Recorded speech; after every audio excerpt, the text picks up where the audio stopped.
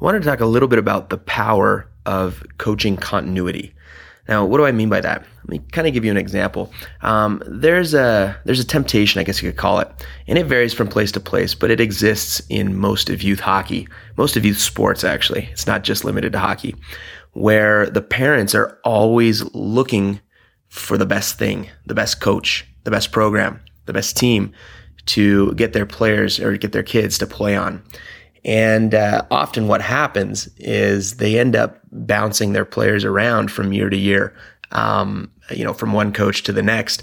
Sometimes the same thing happens within organizations. The organization itself doesn't understand the power of coaching continuity. So the organization is constantly changing coaches, with the age group of the kids. We also see this problem a little bit with the split age group model that we see in USA Hockey, where you have multiple calendar years within the same age group. So each year, half your team graduates up to the next age group and leaves the other half behind. And depending on which half of the team the coach stays with, basically you get yourself in a situation where there's never continuity from year to year. So every year, the players are having to relearn a new coach. And I say relearn a new coach, and I mean it that way. Every coach has their own style, their own philosophy, their own terminology, their own way of doing things, their own set of expectations. And players really have to learn the coach. And then on top of learning the coach, they got to learn all those other things that go along with that as well. New systems, new positioning, all that stuff. And so what I think that there's real power. In fact, I know there's real power in coaching continuity. And so I would go as far as to say it's better to have I don't want to say a lesser coach, but it's better to have a lesser coach. I'll just describe it like that. It's better to have a lesser coach, but that's a solid coach. But, for example, if you've got a choice between, having the head coach of the Red Wings one year, the head coach of the Penguins the next year, the head coach of, the Flyers the next year, NHL caliber coaches, but a new one every year for your kid. And obviously that's an unrealistic situation. But if you had that choice, or had the choice to have a solid coach, maybe not quite NHL caliber, but a solid coach year in, year out for, from the time your kid's 8 years old to when they're 15 years old or 16 years old, I would pick the solid coach that's going to be the same coach for the 7 years or 8 years that your kid is involved in youth hockey, rather than having a top-notch coach that changes every year, because it's there's real power in consistency of coaching, and that same concept can be applied to team as well, to your teammates.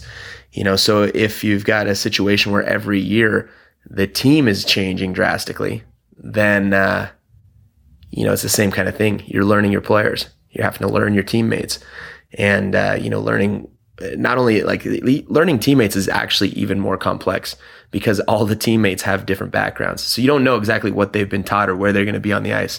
And it usually takes a good portion of the season to get players used to playing with each other. And if you've got the ability to create the optimal situation, and this isn't always possible, but in situations where it is possible, create a situation where the coaching stays the same for the same players year in, year out for as long as possible. That's the way that the best teams do it. And that's the way you do it this way, and you're not starting over every single year. You do it this way, and maybe you take a week to remind the players of what they learned the year before, but it comes back fast.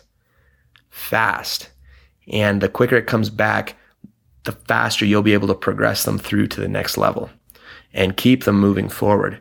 And that continuity is where the power in this concept lies. And that's where you get players that get exponentially better every year, because you're starting them, from a higher place every single year, and they know the expectations, they know the systems. Now all you're doing is just adding to the foundation that you've built when they were young. And it's an amazing thing to see when this happens. Unfortunately, it doesn't happen as often as it should. But if we can get the league administrators, or the organization, I guess you could say, administrators, the parents, everybody to understand this concept.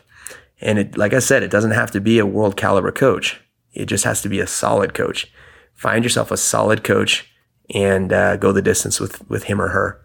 And it'll be the best for your child's development for sure. So that's the power of coaching continuity. And hopefully that makes sense. And hopefully you're in a situation where you can help to make this possible for your own players. That's all for today. We'll talk again soon.